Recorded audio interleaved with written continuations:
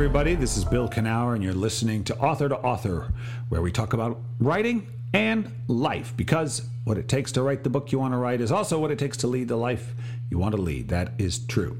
Author2Author is brought to you by Author Magazine, the premier free writing magazine on the internet, featuring articles on writing and the writing life, as well as video interviews with best-selling and award-winning authors across the genres. You can find Author Magazine at authormagazine.org, and we are funded by the good people at the Pacific Northwest Writers Association, supporting writers from pen to publication since 1955. You can learn more about the PNWA at pnwa.org. I had a good conversation with Marc Lesser, one of a few people I know of or have met or interviewed who combine the business world with the mindfulness practice. Fascinating guy.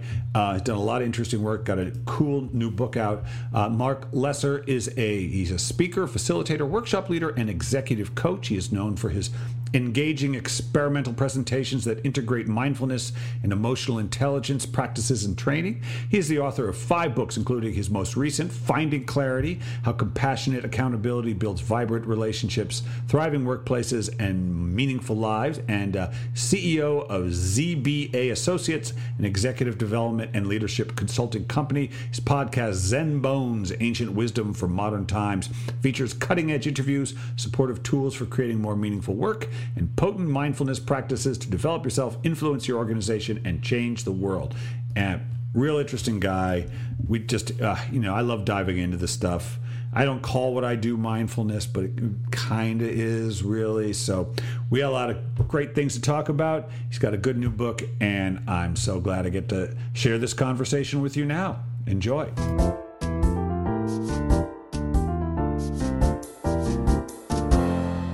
Yeah, we have got Marc Lesser on the show. Marc, welcome. Thank you, Bill. It's great to be here.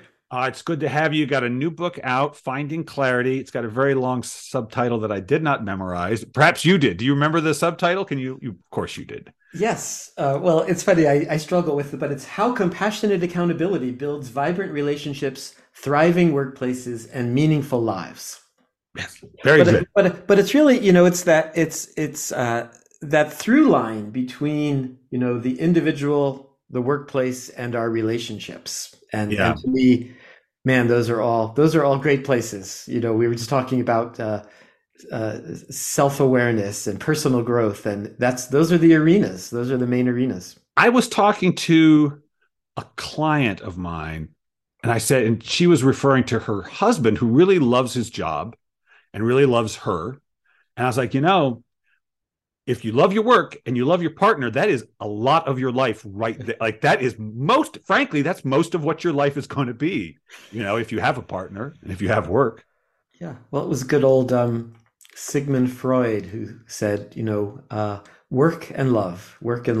And those are the, the key areas, right? That if we can are feeling some the satisfaction, the richness, the lack of grasping in those areas, there's a lot to be said for just that.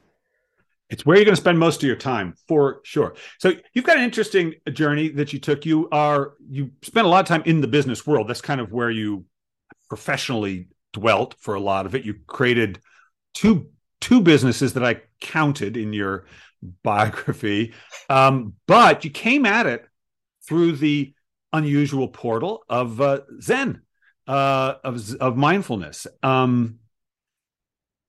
to me about that. That was an interesting. You were a young man when you made that decision. College age, which is I don't think when most people are actually drawn to mindfulness. If I'm honest. Yeah, it was just so clear to me. When I was college at Rutgers, and it was as I talk about, I think in the preface of the book, some combination of, reading about well-being, through the lens of existentialism and humanistic psychology, a little bit of being introduced to hallucinogenics definitely had some influence on me. I was impressed with you were willing to cop to that. Man, it's become a huge, and I can, I get it, why, but I happen to have a professor who who was getting me government grade hallucinogenics and being kind of a mentor. Yeah, Wow. so I think combination of, for me, it was my age, some The reading, times. some the times, Yeah. and yeah, I just needed to get out of New Jersey and college and do some exploring, and I walked into the San Francisco Zen Center. I was in my early 20s, and it was just home. It was just like, Yeah. wow, this is home. Yeah. I still have the letter that I wrote to my parents explaining why I was not coming back to college, Yeah. and why this was exactly the education that I needed. Man, that must have been a hard letter to read. Holy, that must have been a tough letter to read. Yes, as a parent and Yep, as a son, they must have thought, oh, Jesus, what's become of this person? Oh, we're exactly. losing him. Oh, Yeah, well, yeah. I didn't realize. What did he do at college? Yeah, yeah, yeah. They did send someone to rescue me from the Oh, cult, and sure, and sure. of course, that person ended up being part of the Zen Center as well. Oh God, don't send another one. We're going to lose him. All right. So, I two words I think I'd like to drill down on that. One is well-being, because I was talking to my dad about something I was going through, or something I've been teaching and been interested in. And I used the word, and well-being was the word I landed on because it seemed to encompass so much. And when I said, he said, "What's that?" And I was like, and the reason it surprised me is like, okay, how do I describe that? I've come to my own language. How do you describe that word? How would you define that word? Yeah, yeah. Um, Because I know what it means. well, there's many ways to describe it, but maybe riffing off of where you started this conversation, it is, I think, some sense of um, satisfaction in our love lives and our work lives. I Ah, mean ooh, I mean satisfaction. I satisfaction, like it. Good word. or or yeah, a sense of some combination of acceptance and motivation to grow and learn, right? So Yes. so Yes. so not too much, not too much. It's not like acceptance. It's not like whatever. Yeah, I'm done. Like, no, you're not done. No, Uh, it but never it's does. not. But it's not a grasping and it's not a dissatisfaction with where I am. So it's one of my favorite paradoxes, right? Accepting what is and working toward growth and change. Yeah, absolutely. One of the things I've had to come to terms with, and it certainly is around creativity where I've learned it, which is in order to create what I want, I have to accept where I am. That Yeah. acceptance is sort of the platform from which growth. I always think of it like the metaphor. It's like if I'm in San Francisco and I want to get to Seattle, I have to accept I'm in San Francisco to tell my GPS. Can't just say, put me in Seattle, put Yeah. me in Seattle, right? Yeah. Does that make sense? Well, totally. And I would just underscore that acceptance is hard. It's really hard. We humans are not wired for acceptance. We are hardwired for desire. We're wired for dissatisfaction, right? I mean, there's a lot of this So is this interesting. is Yeah. this is science and evolution, and Right. in some way, this is how Buddhism and probably all contemplative practices grew out of that problem. Like, we have a problem here. Like, Right. why is everyone so unhappy? Why are they killing each other over needing more land or Right. more power or more Right. whatever? Yeah. And like, and then there's also, I think, in bringing it to the realm of leadership and work today, most people, if you really look carefully, have this implicit assumption that I need to be hard on myself. I need to be dissatisfied in order to get Or else anything I won't done. do. It's the Right. whip and the carrot. It's Yeah. the whip and the carrot. Like I won't do it unless someone is making me do it. Yeah. So not Yeah. true. So Or yeah. Or go if ahead. if they're not making me do it, I have to be hard on That's right. myself. Right. So that's it's so this practice of acceptance is really, profound. I mean, Yes. I'll admit right here, I'm not always that good at it. I might be better. Maybe I'm better than the average bear. I'm not even sure about that. But uh, I know, I'll tell you why you're better. I'll tell you why you're better. okay, tell me. I'll tell you, but this is something I've come to understand, because the thing I'm focused on now is practice. And you will be better the moment you understand you're practicing it. Because if you don't understand it's a practice, it happens. Like, I help people get into the flow when they write. And I'm like, look, if you think it happens accidentally, then if you can start practicing it, you have some, does that make sense? Yeah, as soon as you know the practice exists. Yeah, yeah. No, it's, as soon as I'm feeling, if I'm feeling my own judge or dissatisfaction or comparing, I at least I bring up, oh yeah, I'm doing that thing that I'm always helping other people not to do. But that's right. That's right. There it is. There it is. Oh man. And the truth is, so I was talking to Martha Beck, whom I adore. I got to interview her for books. And I do the kind of work you do also, which is that, and I've had to remind myself, I'm my first client. I am the first person I teach. I am the laboratory that is always open, because I feel like I learn through myself everything I'm wanting to teach others as well. And I'm always learning it. Yeah. Yeah. No. And what I love about this work is that everything, once you realize that it's the great laboratory of self, and that everything that I read and watch and listen to and all my conversations are part of that practice. Good, bad, or indifferent. It's part of the practice. Oh, it never stops. Day and night. Okay, so you remind me a little bit of a fellow I've got to talk to a couple times named Joel Fotinos, who you may know him, but he was the publisher of Tarcher, and now he's got an imprint somewhere else, but he's the spiritual businessman. And the reason I find him so interesting and you so interesting, and because I've not really dwelt in the world of business, although publishing is business, but it's not my part of it, is how interested the business world is, if given the opportunity, in mindfulness and in spiritual practice. He did it. And that was after you left the Zen center, you moved into the world of business, but through the concept of mindfulness in the world of business. And they're open to it, obviously, but I still am delighted and surprised when I hear that. I have to admit, my image of it being a little crunchy numbers and blah, blah, blah. So talk about that interesting transition, if you would. Yeah, well, one of the big surprises to me was my life at the Zen Center. I found myself being asked to take on leadership roles. And that was the first aha that, I like this. And why isn't everyone bringing awareness, well-being, mindfulness into the world of work? And I kind of discovered some people there were some people just starting to talk about it. There was the book In Search of Excellence, one of the best-selling business books ever.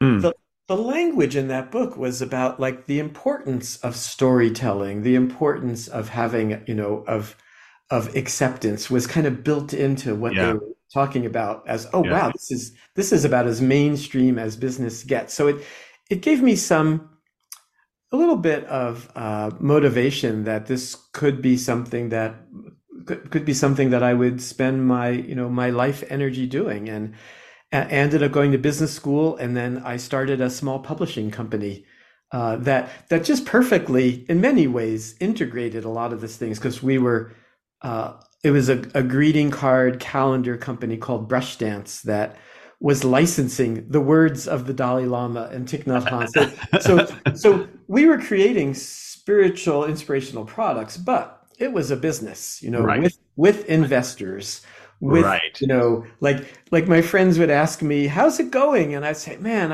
I love everything about it, except for the people and the money. That hiring and firing and building a team and all of that. Yeah. I learned so much. And then I did that for 15 years. And shortly after I left being a CEO of that company, I got a call from Google saying, hey, we really want to develop a mindfulness, emotional intelligence, and leadership program here for engineers. And I was like, wow. And it was interesting. Finally, my parents would have gotten, they were so worried about me having dropped out of school and 10 years at the Zen Center. but all of that kind of allowed me to then do the kind of work that I've been doing. And I think to your point, I think we're still in the early stages of a recognition that humanness is good for business, essential for business. That we had 100 years of this underlying assumption that you needed to root humanity out of business for it to be good. Yeah. So interesting, but that led, I think that assumption in part led us to, not only humanness, but like humanness and environmental concerns. Let's not pay any attention to those. Let's just make money. Right. I do think when I think of humanness, I think of love, I think of thriving, I think of experience, but the thing about business that is inexorably tied up in is survival. Survival, even though it's about way more than that, but because it's money making, it's survival, and survival can strip all the humanness out of the humanity. And I think that's probably where the conflict came in.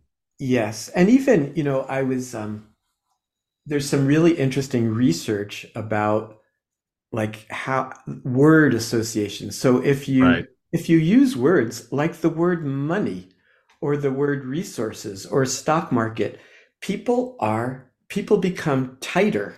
Yep. People become less generous. Yes. People become a little bit less connected to each other. So there is built into, the world of business and work, it does separate us from our humanity almost just by definition. So it does require, I think, some practice, some work to bring that humanity in. And then, but once you experience the beauty and the effectiveness of bringing those things together, I think, and again, they are separate disciplines, and they are, I think, inextricably overlapping disciplines. But they have to be, because so I teach writers, I really teach them to be about being a human who is writing. Mm-hmm. Like I'm not so much interested in I like the craft, but that's not what I teach. Because you never stop being a human. So I don't care if you go to work in a restaurant or a Fortune 5, you're still a person. You never stop being a person. And being a person is the same challenge. I don't care if you're on top of a mountain or in the bottom of a subway, you're still a person. Yeah. And you got to deal with your personhood. It doesn't go away. It doesn't go away. And one of the things that I've discovered and write a lot about is that because of that, the world of work and business and enterprise is a great cauldron for self-awareness and for developing well-being, right? Because it's not about, I'm just gonna, you might be a great warm-hearted person when you're sitting out on the beach drinking margaritas, but show me who you are when it is in the world of money, when things are difficult, when people are not getting along. Now that again, there's, I've got the scars to prove how much I've learned from being, from the business world, from running and growing a couple of different companies. The finding clarity, it's really about two things from my reading of it, which is clarity, but the other critical element, which is snuck into the subtitle, is compassionate accountability. And what's interesting, so accountability. And when I started reading the book, I was like, accountability. I agree with him. Tricky word. I thought, tricky word. And it turns out I was not the only one who thought that, because I thought judgment is inevitably, and you had to wrestle with that, but that really was the word you wanted to stick with. So talk about the importance of accountability and compassionate accountability. Yeah, I like accountability for the same reason that I like, having to deal with business and money and enterprise and getting stuff done. Right. That there is a, measurement good, right? And accountability has within it a kind of measurement, right? Something that we can assess. And I think these are essential. These are essential for business. I've noticed that the word that I've been gravitating toward as a close cousin of accountability is the word alignment. Yeah. It's interesting. Yeah. Interesting language. When we hear accountability, there's some aversion.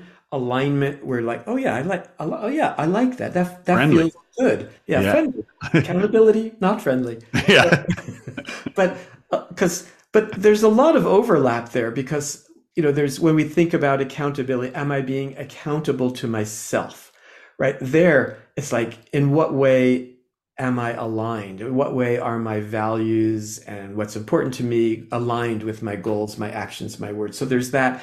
And then so much of accountability has to do with people working together, working in pairs, working in teams, working with cultures. And there it's all about alignment. In what way are we aligned about what we're measuring, how we're measuring it, how we're working together? What does success look like? Those are, those things we all, I think, could agree are really important. And they all, I think, fall under this umbrella of accountability. Yeah. And, it's tricky because we always want other people to be accountable. Right. Right. We really do. Like, if they say they're going to be here at 10, God damn it, they should be here at 10. If they say they're going to finish the thing, but then for ourselves. And so it's kind of, don't you think a great practice around this, and I know you get into the book some, is I've had to learn to be accountable to myself. And the way I do it is saying, look, you are not feeling good. And it's because of what you're thinking. Do you care? Because if you cared, you'd stop thinking that. So, like, actually take care of yourself on that level. Right. Like, be accountable to yourself. Does that make sense? Create a good work environment in yourself. Yeah. But in relationship, there's that beautiful axiom of, we judge others by the impact their words and actions have on us, and we judge ourselves by our intentions. Right. Talk about that. About that. I just think we should have that. That should be, required to be sewn into all of our clothing. By our intentions, because what we meant to do. Well, we're all good, as you were saying. Right. I meant to be on time. Right. It might be a little. I meant to be on time, but it bugs the hell out of us if when you're late. Like, how could you? Man, you disrespected me. You're late. So that's that core. Core. This is where I think we come back to our own evolution. We're not only hardwired to be dissatisfied, we're hardwired to be safe, and we are so easily threatened. There's this scanning for threats, and if something is unaligned, it can't be my fault. It's got to be. So it's almost.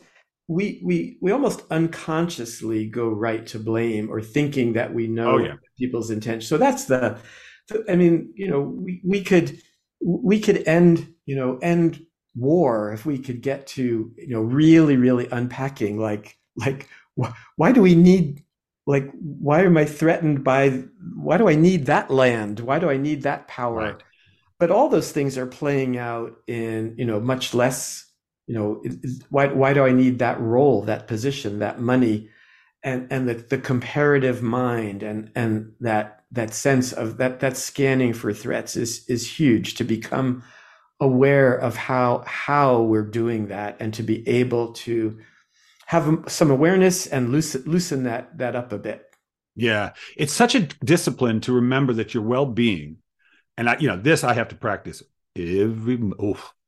all the time, which is it's unconditional. I think I suffer when I think it's conditional. I need that publishing contract. I need that call from the whoever. I need that. And every time I place my well-being on some condition, it's a problem right away. And that is the source of war. I am certain of it. It's all conditional. It's understandable. Right. I'd rather have a house than not have a house. But if you make it conditional, you run into trouble. Yeah. Well, again, it's a little bit, there's the accountability part is that, events matter, right? It would be false to say that events don't matter. Our condition matters. How we are in relation to other people, it matters, but it's not automatic, right? No. This is where you have a role. You have a role, and that imagine that that the lens in which we can see ourselves in the world through is a practice, is a variable practice. And also I think being able to develop a strong enough sense of our own self, our own ego, that we can not be quite so caught by the story of me, the Yeah. story of what the conditions that I need in order. I will be happy when. I will When? be happy Oh, when is a oh, I'm always astounded. I will disband one of those, and then I will another one. I realize I got another one sneaking around in there that I didn't even. I was certain at a certain age. I looked up at one point, thought I had to be like famous if I or to be happy. I thought that is insane, but I had quietly held on to that belief and not never acknowledged it, but it was there. It was Mhm. there. Yeah, And I yeah. think we must all have them. I'm pretty aware of this stuff and I got it. Well, I think this is, I just saw a one of the headlines, I think, in this morning's or yesterday's New York Times was how bad social media is for teenagers' well-being. Yeah, I think I saw the same headline actually. Yeah. And I notice it myself. Like, I go onto social media and why don't I only have this many followers? I get, and like what is that? Like it it's made to It's bring out comparison, one's man. Oh, comparison. Yeah. and it doesn't mean to be that necessarily. I've had some lovely experiences because of social media, but there is so much paying attention to who likes and who doesn't, and oh my God, Yeah. it's a Yeah. screwy focus. So Mark, you're doing this work now. You're a contractor, so you coach and contract out your work. But do you like it? Are you happy doing it? Do you like this form of the work that you're doing? It's funny, to talk about comparison. I sort of I think about this a lot, that I sometimes describe what I do is I like starting companies, I like building teams, I like growing things, and in between, I do coaching and consulting work. Ah, Um, However, I'm now at a place in my life where I'm appreciating the simplicity of not growing a company and building a team. So on the one hand, I love building teams and growing companies because it gives you there's a sense of being able to have a larger reach. I like working with people. I like working with yeah. teams. And, again, there's a simplicity to having a smaller company. I mean, I don't have employees, but I have a team of contractors who I work with I feel various like it's things. just a matter of time before you turn this thing into a business. Like it's just going to happen. You're just going to look up and you're going to have a full time assistant. And you're going to look up and you're Well, going. even, it's funny. It's one of the things that I love about writing books. I've learned that I can't do it by myself. I Okay. need a good editor. I love working with the publisher, and then the publisher brings in their editors and Yeah. designers, and it's like Yeah. suddenly there's a team, and it's like great because blending and bringing in a lot of different skills is fantastic and exciting and essential. Have you had chances to have some conversations about this? I mean, obviously, you talk to people about this subject all the time anyway. That's why you wrote the book. But since the book's come out, have you got to talk to some people besides me that you might not have otherwise Oh, because of the book? definitely. Yeah, Yeah. definitely. Yeah, I'm just a PR machine these Oh, days. really? Out there. Good. Teach us your secret. Yeah. No, uh yeah, it's one thing, I've discovered, and this maybe I'm sure you know this, it's one thing to write a book. It's a whole nother thing to get the book out there in the world. And my sense is that it just has gotten harder and harder. Oh, Uh, interesting. Oh, you think just so? Yeah, I think the world has gotten noisier and noisier, and I think there's this incredible bifurcation of attention, right? Yeah. There's the attention of, like, we now the shows that we can watch or the music we can listen I to or know. the I videos. know. I know. So it's like how do you get if you're not a known and famous person, or you don't have 1 million followers on Wherever. LinkedIn or Twitter, how are people going to know about your book? Even Yeah.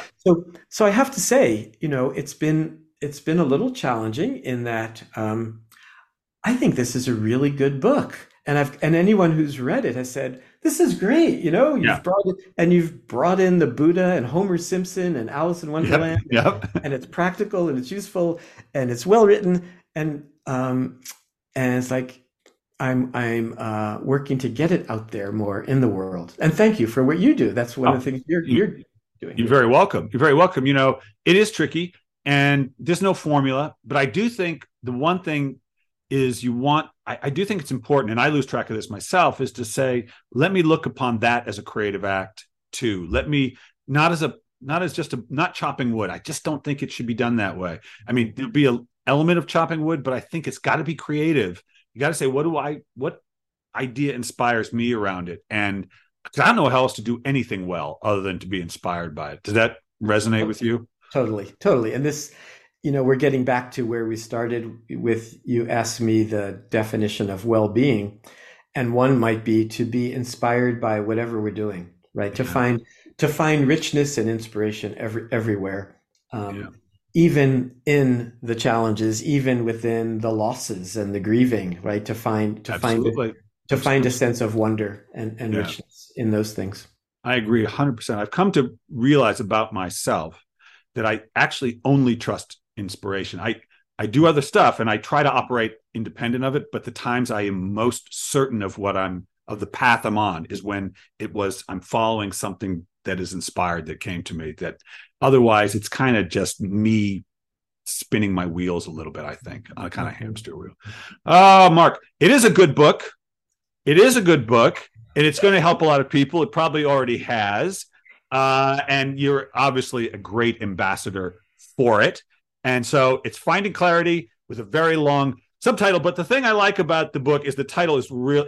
It stands alone. And that is the point of, and I've been listening to a teacher recently who's been all about clarity. And I've been thinking about the word clarity, and here you are. So you see, Kismet, it all works. So get out and buy it, people. It's good for you. But I'm not quite done with you, Marc. I'm not quite done with you. Here's what I'd like you to do. I want you to think you're a teacher, you're a coach, you're a businessman, but you're a writer, written 5 books, we've determined. We've calculated. It's 5 books. So I want you to think about all this writing that you've done. And if it's taught you anything, it's taught you what? Yeah, it's teaching me greater sense of acceptance and working for change, accepting myself, accepting the world as it is, with all of its incredible pimples and challenges and divisiveness, and to be inspired by doing whatever I can to make a difference in the world in a positive way, and out there trying to help others do that. I was thinking of I've had some amazing conversations just today, with a variety of executives and influencers, and just that sense of I think staying positive, with a sense of without sugarcoating, and bringing in as much a sense of purpose and meaning as I can muster. I like it. Marc, thank you so much. This has been a lot of fun. Thank you very much, Bill.